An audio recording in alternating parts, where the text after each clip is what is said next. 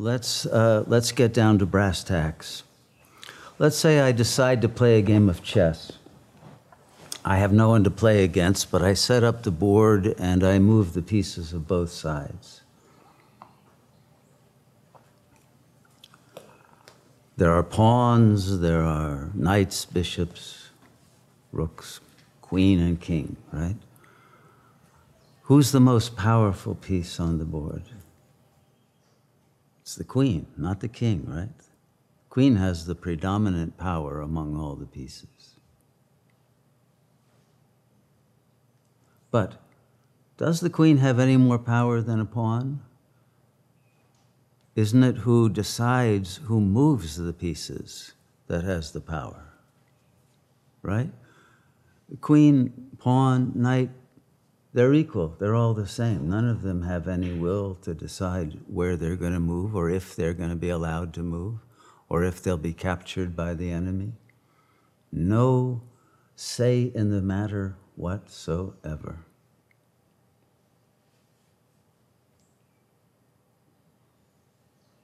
Now let's say I'm not playing one of these old-fashioned, wooden chess sets, but I'm playing a high-tech computer chess of the kind where you don't even need to click and move with a mouse the pieces. All you have to do is focus your mind on a piece and then focus on the square you want it to move to, and it's done, right? That's closer to the way God is moving us as the pieces on this chessboard.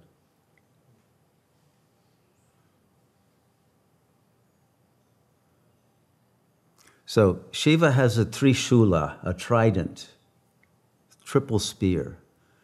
On one spear is the goddess of Icha.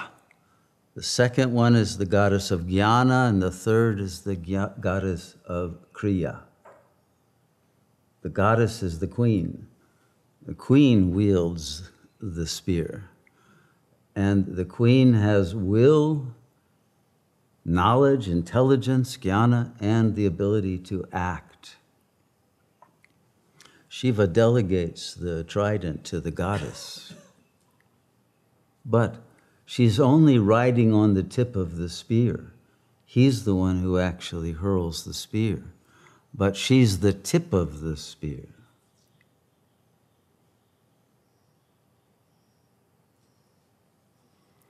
So we have said that the world is a wedding. Whose wedding is it? Is it symbolized by the relation of the king and the queen on the chess set? The game originated as an attempt to imitate the Bhagavad Gita battle. And of course, the word for king was Shah. And Shah Mat, the king is dead, it became checkmate. But it's all about the power of all of the other pieces to protect the king. The king is powerless. But he must stay alive, or the game is over. Who determines whether you stay alive? Who determines life and death? On the playing field, the pieces capture each other, and the queen has the power of life and death over most of the others because she can hit at far range. The queen can throw the spear to the end of the board. But who is this couple, and what is their relationship?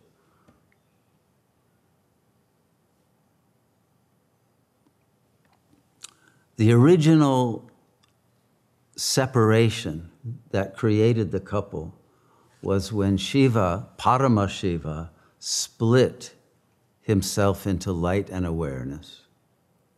All right? Awareness became subjectivity. Light is all of this. Matter itself is made of light. There is nothing but light and awareness. That is all that there is. You understand that? Now, are light and awareness one or two? Is there ever light without awareness? Would you see light if you weren't aware of it? And is there ever awareness if there isn't light? Even your mind, a thought must light up. Aha, the light goes on, right? The light itself is awareness, and the awareness is light. And yet they are separate, and they have become object, subject, world, self. So the problem is that in that state of separation, they no longer realize that they are one. They have become ignorant, agyanis. And once they have done that, the light has become pieces on the board. And the awareness is a player, but a player who has also split because he required an opponent. So your subjectivity had to be split. And how is it split? It's split between a life drive and a death drive. And every ego is governed by both.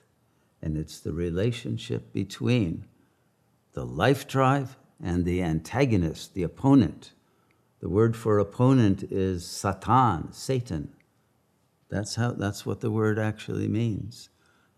Why is the knight in the seventh seal playing against death, right? Playing a game of chess against death to try to delay his own death, right? So death is the opponent. But the opponent is your own death drive. Are they two or are they one? Is your life drive and your death drive really antagonistic to each other? Or are they mutually dancing with each other? Aren't they another homosexual couple within the heterosexual couple of the king and the queen?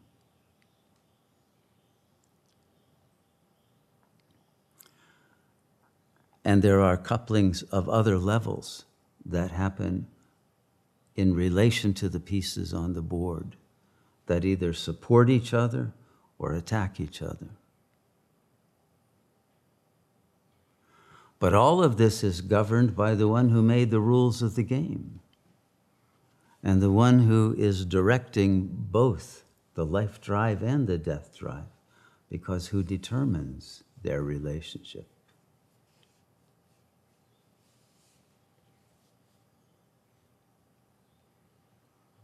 So in Sat Yuga, light and awareness are still married. That's why it's a kingdom of heaven. In Treta Yuga, there's love, but there's no more desire. Passion is gone, but they're still, happily married. Copper Age, they start to separate. They still phone each other. They're friendly most of the time, but Kali Yuga, total divorce. It's over. And of course, that gets replicated at every level because it's a fractal board game, isn't it? But at the very end, they decide, let's get together and do it all over again. And they remarry. This is the wedding that we are all attending, participating in, and perhaps if you're lucky, you are even the bride. Some may even play the part of the groom.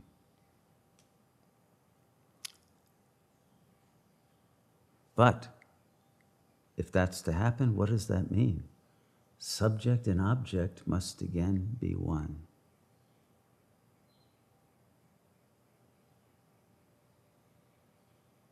Now, when you understand that you as an individual person are simply a piece on the board being played completely. If the queen on the board makes a stupid move and gets captured, is the queen to blame for that? Or is the one who moved her to be blamed for that? Now, what if the queen is moved in such a way that the enemy thinks I or the life drive have made a stupid move and captures the queen, but it turned out it was a brilliant queen sacrifice, and death loses because he fell for the sacrifice, because he couldn't resist that queen.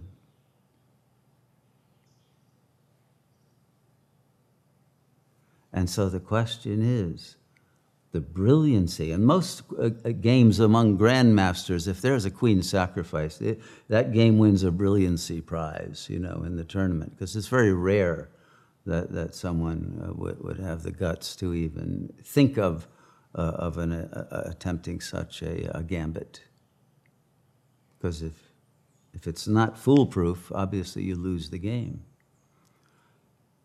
So it's a very high stakes play that has to happen at the very end, that has to work out if the queen is to forgive the king for having put her in that position. So everything depends on the relationship of subject and object. How does your subjectivity relate to your objects? And I'll put it in the plural because God's really a polygamist, let's face it. So the game, and adores all the pieces in the game equally. You have to have the pawns as much as you need all the others. In fact, they may ultimately be the most important.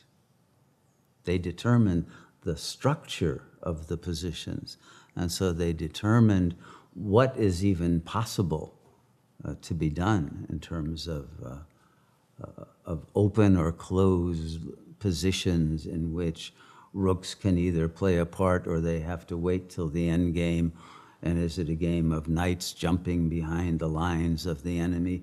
What sort of a strategy has to be employed in any given type of position that you find yourself in life? Thank you for listening to Spiritual Teachings with Shunyamurti, recorded live at the Sat Yoga Ashram in Costa Rica. To join us for a life-changing meditation retreat, or to make a donation to support this transformational work, please visit our website, www.satyoga.org. To access more teachings or guided meditations from Shunyamurti, please visit the members section of our website or our YouTube channel, Sat Yoga Institute. Namaste.